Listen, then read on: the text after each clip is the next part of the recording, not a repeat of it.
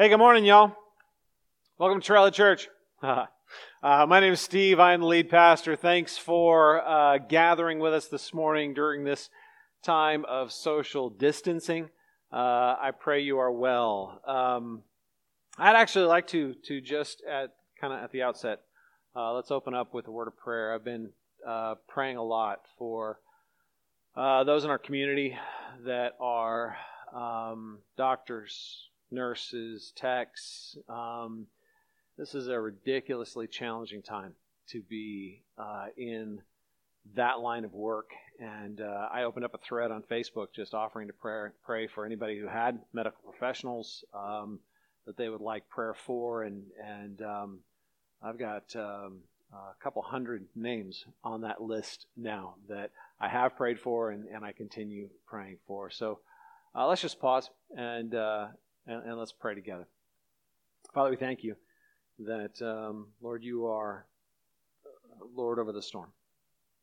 That in everything that happens, we, Lord, may find ourselves in chaos. We might find ourselves full of anxiety. We might find ourselves in need. But, Lord, you are never in need.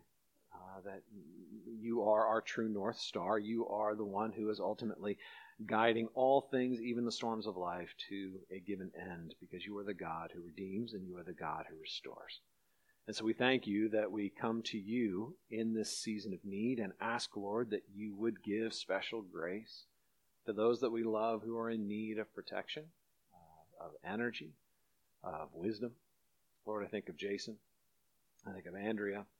I think of Kyle. I think of Bree. I think of Kara.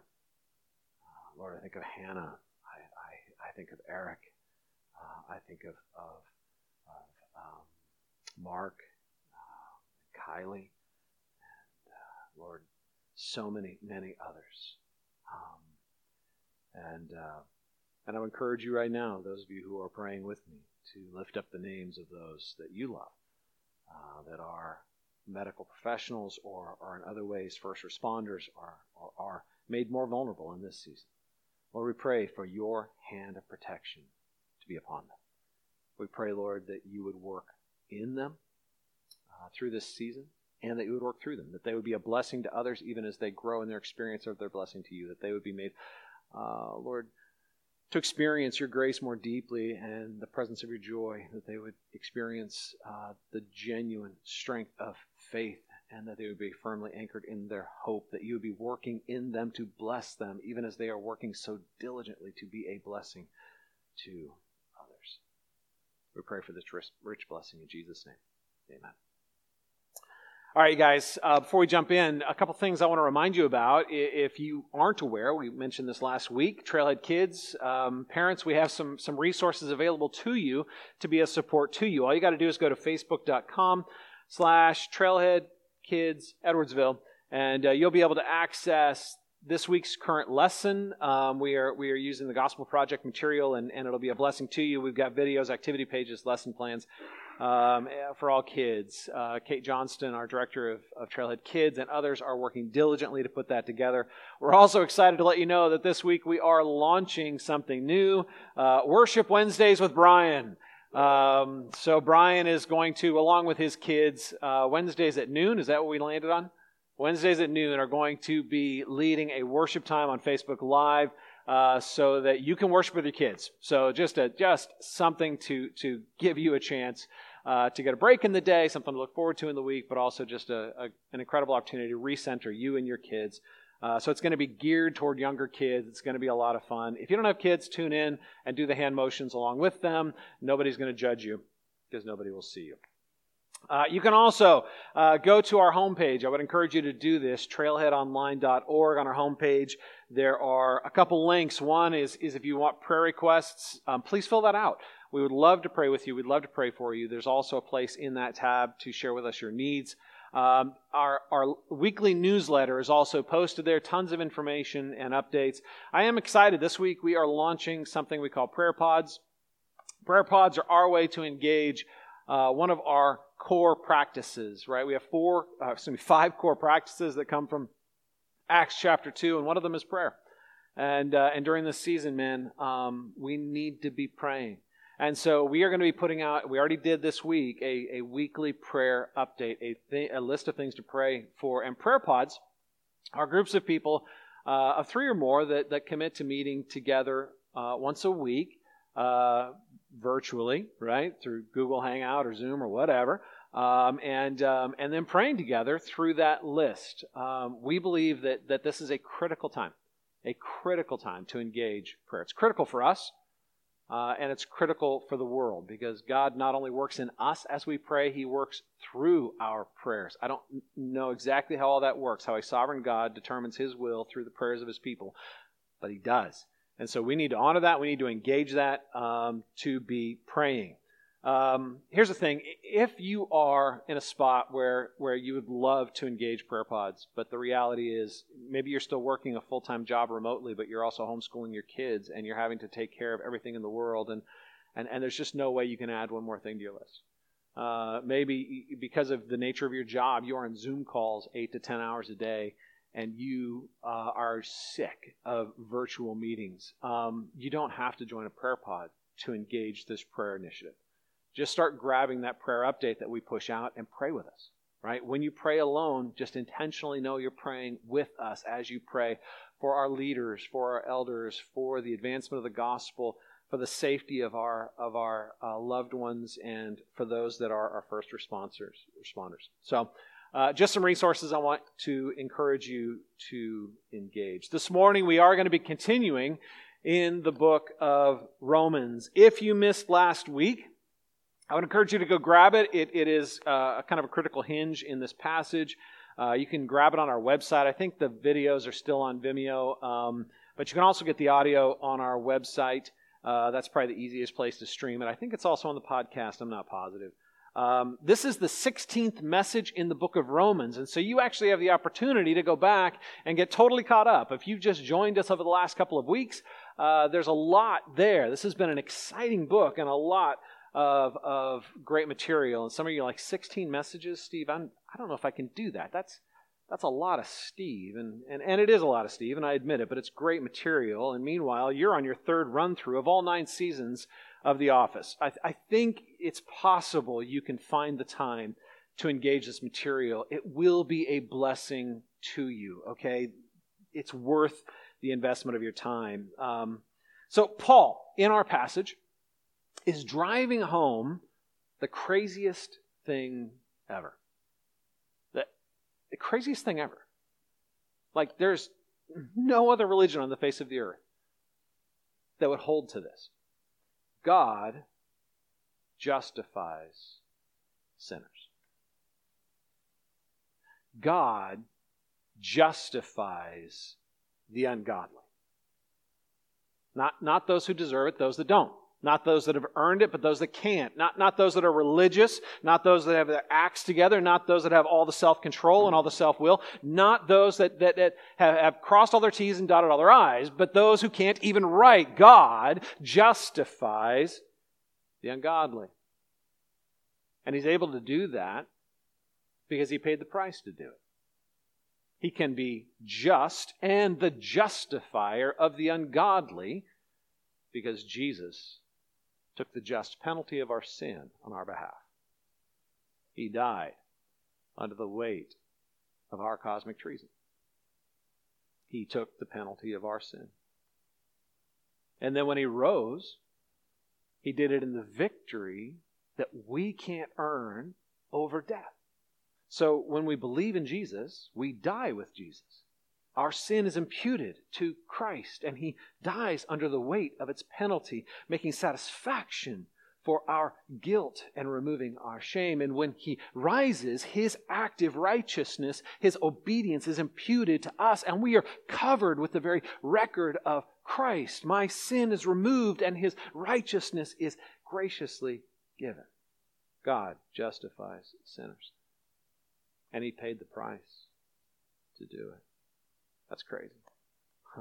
It's crazy. And it gets crazier because He makes this incredible gift available to us by grace. Right? He justifies by grace. Grace is undeserved favor, unearned love, right? The definition we used previously, God's riches at Christ's expense.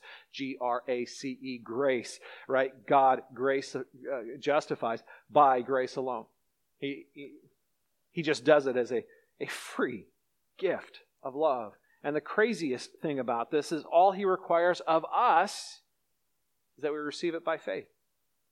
It is by grace alone, through faith alone. All God requires is that instead of trusting in our works, we trust in His. And instead of trusting our ability to make ourselves right, we trust in God's work to make us right. Instead of trusting in our self-salvation projects, we trust in God's salvation project. We trust, we believe in Jesus. This is Paul's central argument. God justifies sinners by grace alone, through faith alone. Now we're picking up in the middle of this argument in our text this morning. But don't worry, I'm going to go back and give you some context. This paragraph that we're looking at is very technical. It is, in many ways, very important. It's very rich, but it is very technical. And this, honestly, on a normal week, would have been a very difficult passage for me to preach. I found it especially hard this week to wrestle with, knowing what most of us are going through, and seeking not only to unpack the text, but to unpack it in a way that is relevant to our current situation. And so stick with me in the technicality, okay? Because there's stuff here that's worth understanding. And then I'm going to try at the end, by the grace of God, to bring this home in a practical way to where we are and what we're dealing with. Now I want to remind you of what we looked at a little bit last week at the beginning of chapter 4, because these verses are what we're going to be discussing. So take a look at chapter 4, verses 1 through 8, and then we're going to look at the verses we're going to be discussing. So 1 through 8 to begin with. What then shall we say was gained by Abraham our forefather according to the flesh? In other words, if God justifies by grace through faith, what was Abraham's experience? Verse 2, for if Abraham was justified by works, he has something to boast about, but not before God. For what does Scripture say? Now he quotes Genesis 15:6. Abraham believed God, and it was counted, it was imputed to him as righteousness. Now to the one who works, his wage is not counted as a gift, but as his due. But to the one who does not work, but believes in him who justifies the ungodly, his faith is counted as righteousness. Just as David, not just Abraham, but David, just as David also speaks of the blessing of the one to whom God counts righteousness apart from the works of the law. And he quotes Psalm 32, blessed are those whose lawless deeds are forgiven, to those whose sins are covered. Blessed is the man against whom the Lord will not impute his sin, because it's been imputed to another and he has an alien righteousness, is what's implied in those verses. So Abraham and David last week were called as witnesses to support Paul's premise. God justifies by grace through faith. Abraham, that was his experience. David, that was his experience, and they both testify of it. This week, he's going to get a bit technical talking about how this plays out in the Jewish experience, or specifically in relationship to the covenant of law, the Mosaic covenant. Take a look at verses 9 through 15 with me. Is this blessing, then, this blessing of imputation of righteousness, only for the circumcised, or also for the uncircumcised? For we say that faith was counted to Abraham as righteousness. How then was it counted to him? Was it counted before or after he had been circumcised? It was not after, but before he was circumcised. He received the sign of circumcision as a seal of the righteousness that he had by faith while he was still uncircumcised. The purpose was to make him the father of all who would believe without being circumcised, so that the righteousness would be counted to them as well, and to make him the father of the circumcised who are not merely circumcised, but who also walk in the footsteps of the faith of our father Abraham that he had before he was circumcised. The word of the Lord. Thanks be to God. All right, this blessing of imputation that was declared of Abraham, that David sings about in his psalm, surely, the Jewish mind would say, surely, it's not for everyone. I mean, that doesn't make sense, that God would so indiscriminately bless everyone. He would make no distinctions between those who work hard at their religious behavior, that those that are already in a covenant relationship with God through the law, surely it's for the circumcised. Surely the blessing that was promised to Abraham is ushered into humanity through the law. The covenant people of God, those that are set aside by this covenant and are walking in obedience to it. You guys, we talked about this a little bit last week. The Jews took great pride in their circumcision. It was their mark of being in the circle of God's covenant people. The law commanded that anybody born under the law be physically circumcised. And anybody who became a proselyte, anybody who was a non-Jewish person who wanted to become a follower of Yahweh, the Jewish God, the God of all creation, they would enter through becoming a proselyte, and they had to become circumcised as part of entering into the law, this Mosaic covenant that we know of as the Ten Commandments, but it's a lot more than that. It's all the commandments, the hundreds of commandments in the Old Testament that set the Jewish person and those that were part of Judaism apart from the rest of the world.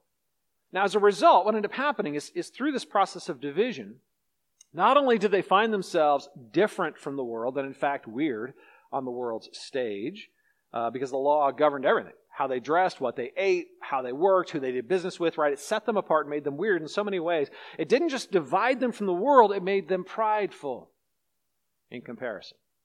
In the Jewish mind, not only were they set apart from the world, but suddenly they now saw the world as two groups of people. There are the circumcised and the uncircumcised. There's us, and there's them. There are the good guys, and there are the bad guys. That was not God's intention. God did intend to set them apart, and God did elect them that they might be a witness to all the world, but He did not intend for them to take that setting apart as a point of pride. You ever heard of the Sneetches? I love me some Dr. Seuss. Dr. Seuss is brilliant. My kid's favorite was Hop on Pop, because there was a very practical application tied to that story that they loved to practice. He published the story about Sneetches in 1961, and it's about these things that inhabit the beach, and they're exactly the same, apart from some of them having a star on their belly. It's a difference with no significance. Absolutely no significance. But as you can guess, it soon became very important. I want to read you part of the story. Now, the star-bellied Sneetches had bellies with stars. The plain-bellied Sneetches had none upon theirs. Those stars weren't so big. They were really so small. You might think such a thing wouldn't matter at all. But because they had stars, all the star-bellied Sneetches would brag, "We're the best kind of Sneetch on the beaches." With their snoots in the air, they would sniff and they'd snort. "We'll have nothing to do with the plain-bellied sort." And whenever they met some, when they were out walking, they'd hike right on past them without even talking. If you haven't read the story, you go ahead and read the rest so that you can find out the climactic ending of this incredible story. Some of you are thinking, Steve, you have been isolated way too long. Why in the world are you talking about Sneetches? Why are you reading Dr. Seuss? Because one of the basic truths of sinful humanity, one of the basic truths about humans since we've rebelled against God, and we now compete with God instead of rest in God. We now fight for our own glory instead of resting in the glory of God, fight for our own significance, fight for our own security, fight for our own comfort. Because of this, we're always looking for ways to feel superior to others. We're always looking for ways to one-up others, to find things, superficial, irrelevant things that somehow make us better, superior, so that we can be in the good guys. And they're the bad guys, so that we'll be in and they'll be out. The Jews did this with their election. They were elected to responsibility. God elected them. He chose them as an ethnic group to be His witness to the nations, but they took their election as a privilege, not a responsibility, and they took it as a source of pride instead of a humble responsibility. We have it, you don't. And circumcision became the star that set them apart. And so they're wrestling as Paul is bringing this incredible truth of justification, that God justifies sinners, the ungodly. By grace through faith, they're struggling with then why the law? Why were we set apart? Why circumcision? Why? So Paul's going to drive this home, because it's not just why, it's how dare you. How dare you take away this point of pride from me? How dare you threaten this? I've worked so hard at this. I have worked so diligently. I have obeyed. So Paul's going to drive this home. Take a look at verse 10. How then was it counted? How then was righteousness counted to Abraham? Was it before or after he had been circumcised? It was not after, but before. And so he's making an argument from history, from chronology. In our study books, on page 80 and 81, there's actually a chronology of Abraham's life that you might find really helpful. I did. It's a helpful tool. If you don't have one of these are still available. We'd be happy to mail it to you. Just let us know, and we'll drop one in the mail or put it on carrier pigeon or whatever. But we'll get it to you. But I want to share with you this morning just a very, very brief timeline of Abraham's life, because his argument now depends on a kind of a basic knowledge of the sequence of events. Okay, so just to give you a little sense, in Genesis chapter 12. Abram was living in Ur of the Chaldees. He was about 70 years old, and he was childless. His wife Sarah was barren and was not able to give him children. And God showed up to him and basically said, Abram, walk this way. I have a blessing for you. Walk this way. And Abram, miraculously crazy, he picked up his family, he took all of his livestock, and he started walking that direction, Genesis 12. Genesis 15, God reappears to him and says, look, I will bless you. I reiterate, I will bless you. And in chapter 15, verse 6, we have that verse that Paul's already quoted twice, that Abraham believed God, and it was counted to him, it was imputed to him as righteousness. So in Genesis 15, he is actually declared righteous by God based on faith.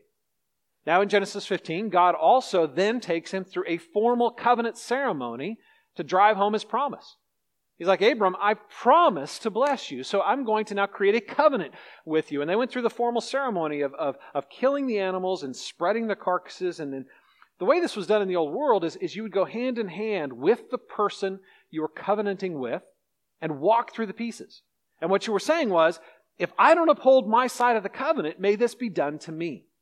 This is a solemn agreement, and may I be slain like these animals if I don't uphold my side.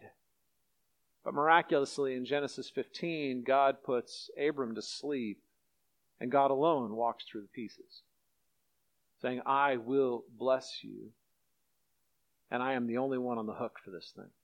Which, of course, is a beautiful foreshadowing of the fact that God Himself would be slaughtered like those animals, that He would lay down His life in order to fulfill His covenant and fulfill His promise. So He enters into this covenant, but it's not a two-sided covenant. It's one-sided. It is an unconditional covenant. It is a covenant of promise. He says, I will bless you. Then in Genesis 17, right, that was Genesis 15. 2 chapters later, Genesis 17, Abram is renamed Abraham. So he goes from being great father to a father of a great number. That's what those two names mean.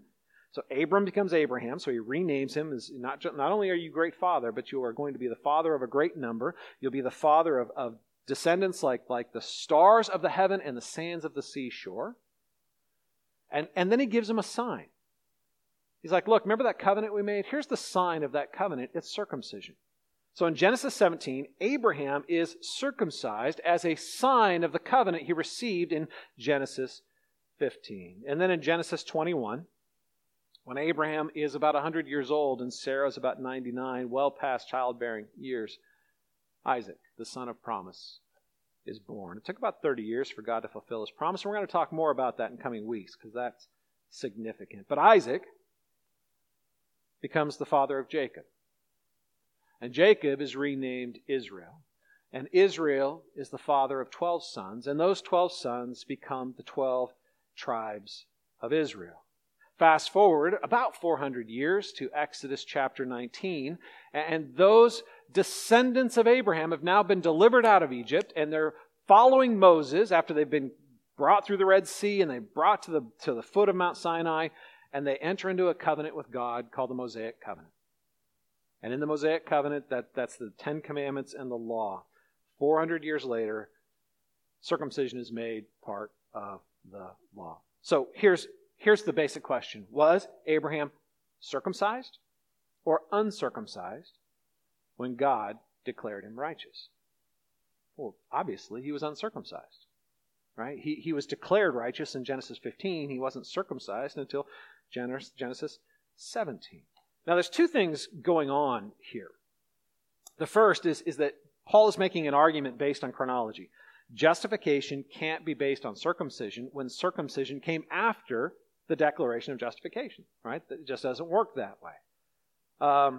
And that means that the law, which commands circumcision, isn't the way God is going to bring justification. The law was never intended to justify. The law, the 10 Commandments, the covenant of Moses, wasn't given to make Israel right with God. It wasn't given to make you right with God. It wasn't given so that it could become part of your self-salvation, self-improvement project. It was given to make you aware of your need. It wasn't given to make you right. It was given to make you aware of your need to be made right by grace. Paul continues in verse 11. He says the purpose, at the end of verse 11, the purpose was to make him, Abraham, the father of all who believe without being circumcised, so that righteousness would not be counted or imputed to them, so it could be imputed to them as well. And to make him the father of the circumcised, who are not merely circumcised, but also walk in the footsteps of the faith that our father Abraham had before he was circumcised. The sequence of events. He says the purpose of this. Paul says the purpose of this. The sequence of events had a purpose. This was not an accident. The purpose of this was so that Abraham could become the father of a family of blessing. Father Abraham would be the father of all who would be blessed. The blessing, God said, I will bless you, Abraham, and I will bless your seed, your descendants. And in that blessing, I will give you an inheritance. In that blessing, I will give you fullness of life. And in that blessing, I will bless you. And that blessing was given not just to Abraham, but to all who would become the children of Abraham. And Paul's making a very, very careful but important distinction. Not just the physical descendants of Abraham, but the spiritual descendants of Abraham. Those that became the children of Abraham by experiencing the faith of Abraham. Those who believed in Jesus, those who believed the promises of God, become the children of Abraham. Not the physical descendants, not those that are of the law, not those that have physical circumcision, but them too if they also have faith. That little phrase, as long as they're not merely circumcised, right? But if they're actually circumcised, if you want to enter the blessing of God, you need to enter the same way Abraham did, by faith. And what a blessing it is. This blessing has a sign, he says. It has a sign that acts as a seal, and it's circumcision. Circumcision is a symbolic, physical manifestation of a real spiritual experience. Abraham was justified by God. That was a spiritual, invisible truth.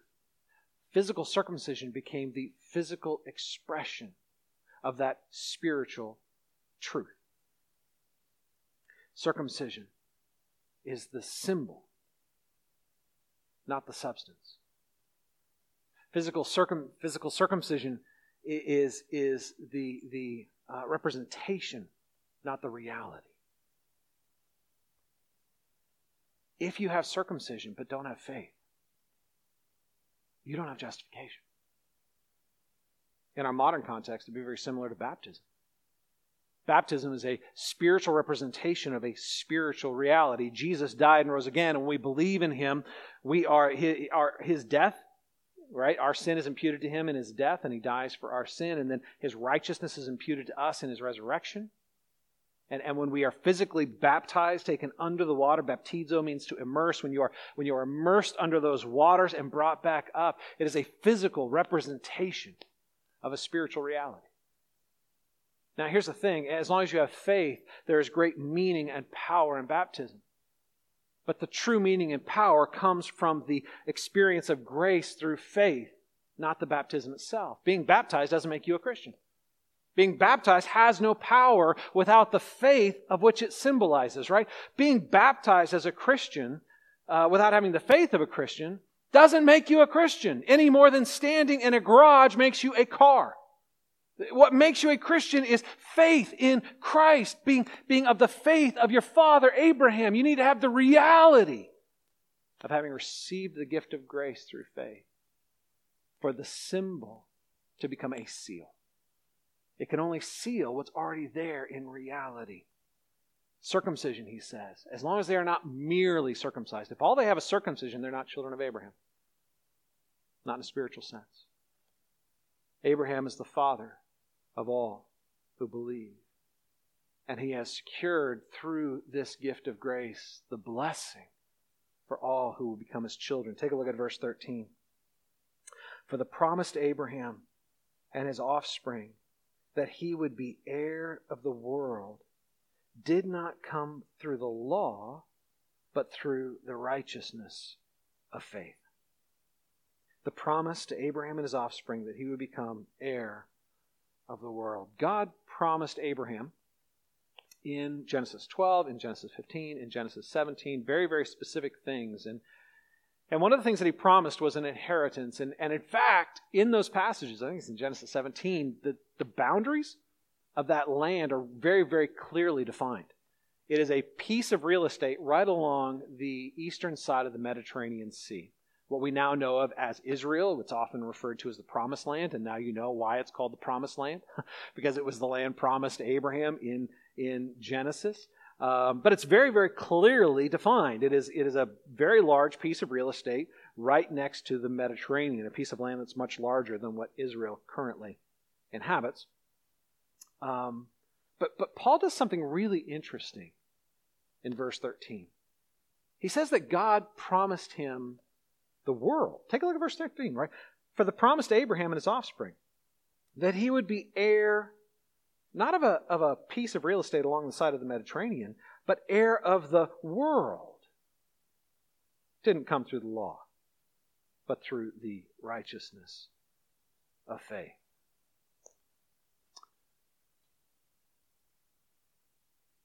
The piece of land that was promised, but it wasn't all that was implied by the promise. This is often how the promises of God work. God gives a promise, but the promise that he gives is often the tip of the iceberg of the blessing. God gives a promise, but the promise is so much bigger, so much more beautiful, so much more transformative than we can ever imagine, right? It would be like me promising to buy you a Corvette. And then when you show up to pick up the keys, I actually give you all the documentation so that you now own GM. And you're like, dude, that wouldn't be a blessing right now. Okay, maybe it wouldn't, but you have a lot of Corvettes, okay? My point is that God will give you what he promises you, but he will give you so much more. Because the promises, what God promises, they're always better than we expect. God promised in the world, Abraham would receive a redeemed, restored, flourishing world. Not just a piece of real estate by the Mediterranean Sea, but the world as it was created to be when Christ returns and he restores his kingdom the children of Abraham, the spiritual children of Abraham, will receive the blessing of being co-heirs with Christ, reigning in his glory and honor over a redeemed and restored created order. Now, verses 14 and 15, Paul reiterates that this blessing can only come through faith or law, that these are competing paradigms. Let me just run through those real fast. For if the adherents of the law, that is the Jewish people that are under the Mosaic code and obeying it in order to receive blessing, if they're the ones who are to be blessed, to be the heirs of the world, faith is null and promise is void. Because it can only come through one structure or the other, right? You can't make a promise and then say you have to earn it because it's no longer a promise. Then it's a wage that's due, right? So it's one or the other. Verse 15, for the law brings wrath. Now, if that is your paradigm, you're never going to get the blessing. Why? Because the law brings wrath. You can't keep the 10 Commandments, let alone the hundreds of other laws in the Old Testament. You just can't, because your heart is continually driven by disordered desires, right? So, for the law brings wrath, but where there is no law, there is no transgression. Technical argument, the word transgression. He's not saying where there is no law, there's no sin. He's already made the point that all have sinned and lack the glory of God. What he's saying is where there's no law, there's no transgression. If there's no rule, there's nothing for me to transgress. Right? So it's a technical argument basically saying the law has been taken out of the way, and with it, transgression has been taken out of the way, and Christ has atoned for our sin. It has to either be through law or by faith. All right, that's our technical passage. How do I drive this home? Right? That's what how do I take this, which is beautiful. I mean, theologically, I love the currents and the complexity, but how do I make it relevant to us today? How do I make it relevant to you this morning? I got 3 points for you, and I'm going to hit them quickly. The first, big change offers a chance for repentance and lament. And you're like, how in the world do you get that out of this passage? Big change offers a chance for repentance and lament. Let me tell you, to repent. Repent is one of those words, religious words, $10 religious word that most of us don't like. It just sounds so dark, and people who say it are often angry. Go repent. Repentance is God's gift of change. Who doesn't want that? Repentance is beautiful, right? Who wants to be trapped in all of their dead-end lifestyle choices? Who wants to be trapped in all of the ways they are robbing themselves of joy? Repentance is God's gift of joy. And to repent is to reject the lie that is driving your behavior and mortify the sinful desires that are leading you to it. That's what it means to repent. To lament is to express your sorrow to God and your longing to God when you are in pain of not receiving what you deeply desire. So one is mortifying the disordered desires, and the other is crying out to God in sorrow for the lack of fulfillment of those deep and meaningful desires. Remember, disordered desires are good desires that take us to the wrong place, right? Consuming pornography, yeah, that's sinful, right? That's not healthy, it's not good, it doesn't glorify God. The deep desire for intimacy, the deep desire for security, the deep desire for comfort, those are good desires. But they've been disordered in their core, so they're trying to find their fulfillment in a place that it can't be fulfilled. So you have to mortify the sinful desire that takes you to the wrong place, but lament and have sorrow for the fact that there is a gap, that you have a deep need that's not being met, that there is a place of pain. So lament is the difference between complaining to God and grumbling at God. Right? Complaining to God means I bring my sorrow, I bring my frustration, I bring my pain to Him. Grumbling means I just do it to myself. I hate this, this is stupid, this is too painful, and I'm only talking to myself. I'm simply amplifying my pain and my frustration. Repentance and lament go hand in hand. Repentance and lament are interdependent experiences. Let me show you where I get this from the passage. I was thinking about this. It's kind of interesting. The Jews in this passage needed their theology corrected, right? And as a result, there was a piece of this where the Jewish mind needed to repent, right? Because they took pride in the law instead of being humbled by the gift of the law, by seeing their election as a thing of privilege instead of responsibility. They needed to repent, but they also needed to lament because they were being asked to give up a core of their cultural identity. They were being asked to give up all the shared experiences they had with their family and extended family. When a Jewish person became a believer, they became an outcast from the Jewish community because they were no longer part of us. They became part of them. They were having to pay a ridiculously high price. They had disordered desires that led them to pride, but the heart of those desires, the need for community, the need for acceptance, the need for significance were good things. They needed to repent. They needed to lament. And we need to do both as well.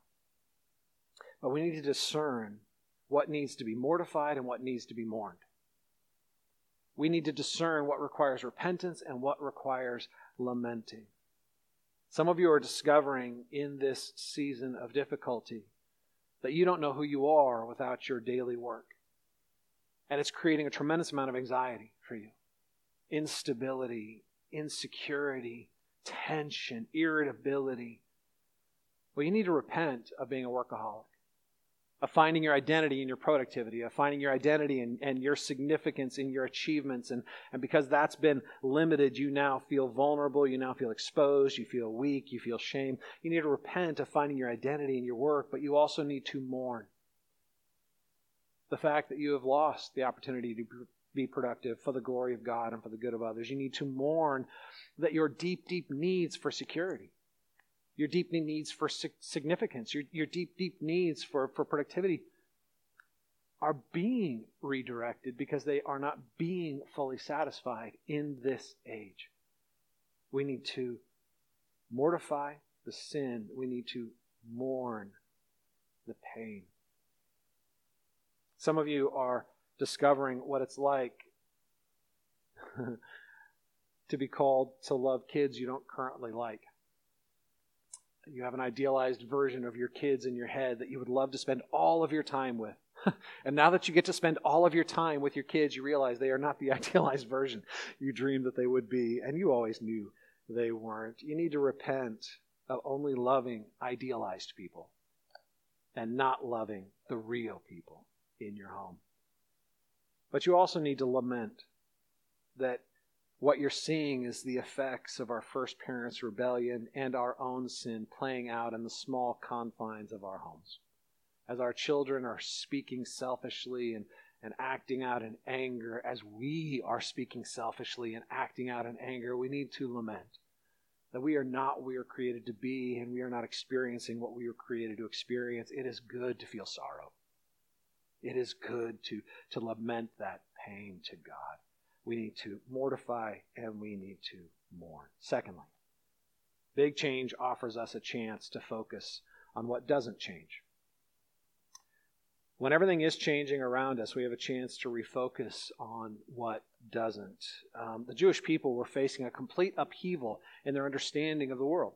As Paul was coming and saying, the law isn't what justifies you. This isn't what defines you. It isn't what makes you the people of God. They were facing a complete upheaval in their understanding of themselves and of the world and of their relationship with God. But in the middle of all of that, he's still calling them to refocus on what was and is still true about their relationship with God. That God has always been and continues to be a God of steadfast love and faithfulness. That has not changed. It's simply their perspective that has changed. And we need to do the same. The love of God that gave you comfort is the same love that will comfort you still, even as you go through turbulent times. Maybe the love of God isn't currently coming to you on the terms or in a way, that you like, that supports your low maintenance, hassle-free life. Everything's hard right now, right? Everything is full of anxiety. Maybe it's putting you in a spot that you feel exposed or making you feel things that you hate, making you feel weak or uncomfortable or put out or exhausted. But listen, God has not changed. God is a God of steadfast love and faithfulness. And in times like this, we need to let go of our idealized versions that we demand of life. I want my life to be like this if it's going to have any meaning. We need to let go of what was and refocus on what is. This gives us the opportunity to focus on what doesn't change, because that's what lasts. That's what's real. That's what gives life. What is good? What still spurs your heart to gratitude? What still awakens within you joy? Thirdly, big change offers a shift in perspective, a necessary shift in perspective. When life is easy, we have a way of seeing life from a very, very specific angle, and we think it's the only way to see life. The Jewish people lost in the revelation of Jesus as being the Savior of all people, circumcised and uncircumcised, the one who would justify the ungodly. They lost their exclusive claim to God, which they never really had, but they imagined they did. That's a huge thing to lose, but what did they gain? According to verse 13, everything. They gained the whole world. Instead of just receiving a piece of real estate by the Mediterranean Sea, they have become the heirs of the entire recreated, restored, glorious world, co-heirs with Christ, and along with all the rest of this glorious, diverse family of faith. All who have faith in Jesus, those who have believed God and have been counted together in Him as righteous, in times of upheaval and loss and discomfort. Look around to see what you haven't been seeing. Allow the discomfort to awaken within you a new perspective that is difficult and hard and at first is unwelcome, but ultimately allows you to see the work of God in new and beautiful ways. It was there all along, but often we are reticent to see what we don't see because it often costs what we don't want to give to enter into it. It requires a shift in our perspective to see it. All right, so real talk, y'all, some real talk. Some of our marriages are really going to struggle in this season. The divorce rate in Italy has spiked. You put people together with unresolved issues in a really, really tight and confined space, and those unresolved issues go from simply being an occasional pain point to being the thing in the center of the room at all times. Some of us, on the other hand, are going to find our marriages strengthened as we deal with things we otherwise wouldn't have dealt with. As we mourn and mortify, repent and lament. As we learn to give thanks instead of grumble. As we learn to put another person first, their real person, not their idealized version. Some of us are going to get swallowed by our addictions in this season. Pornhub, I think, has seen like a 700% increase in use over the course of the last 3 weeks as people have moved into isolation. Some people are going to get swallowed by their addictions. Others are going to find newfound liberation.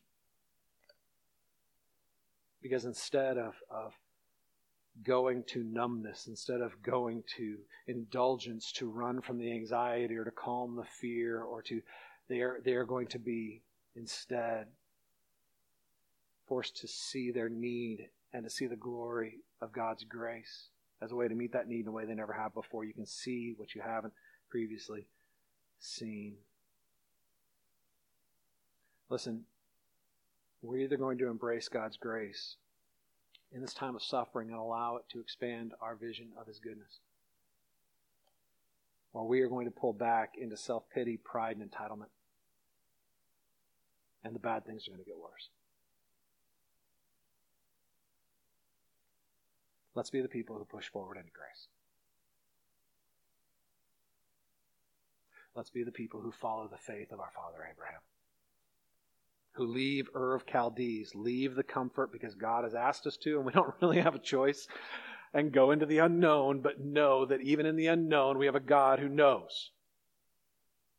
Even as we step out into the difficulty, we have a God who cares. Even as we feel anxiety about our vulnerability, we have a God who's still in control. Let's push forward into grace. Let me remind you this morning in closing, your greatest debt has been paid. Your greatest problem has been solved.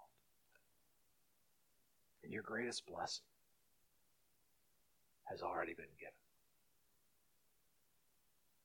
Let's be people of faith, pushing forward into grace.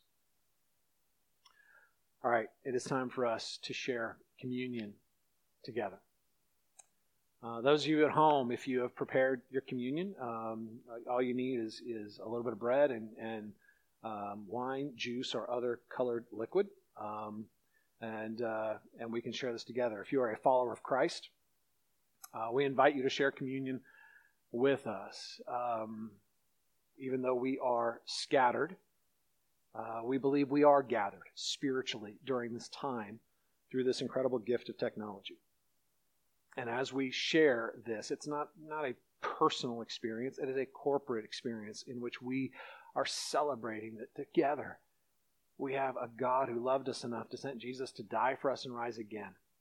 So as we break the bread, we remind ourselves that this represents the broken body of Christ, and as we take the cup, we remind ourselves that this is his blood spilt for us. And as we eat the bread and drink the cup, we celebrate our faith. We celebrate his grace. We just express our faith, right? That this incredible gift was made free to us, and we simply receive it. By eating it, all we're saying is, I receive this gift. I respond to this love. I accept this beautiful gift of grace. So let's go ahead and do our liturgy, our communion liturgy together. Read the underlined portions along with me. For I received from the Lord what I also delivered to you, that the Lord Jesus, on the night when he was betrayed, took bread, and when he had given thanks, he broke it and said, "This is my body, which is for you. Do this in remembrance of me."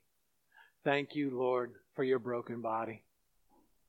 In the same way also, he took the cup after supper, saying, "This cup is the new covenant in my blood. Do this as often as you drink it in remembrance of me." Thank you, Lord, for your spilled blood. For as often as you eat this bread and you drink the cup, you proclaim the Lord's death until he comes. Come soon, Lord Jesus. Come soon.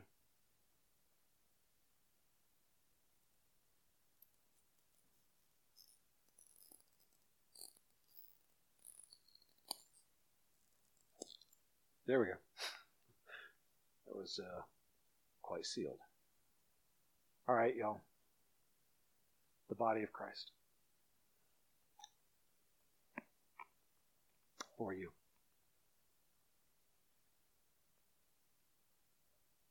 The spilled blood of Christ. For you. Receive it in grace and gratitude, follower of Christ. Let's continue worshiping.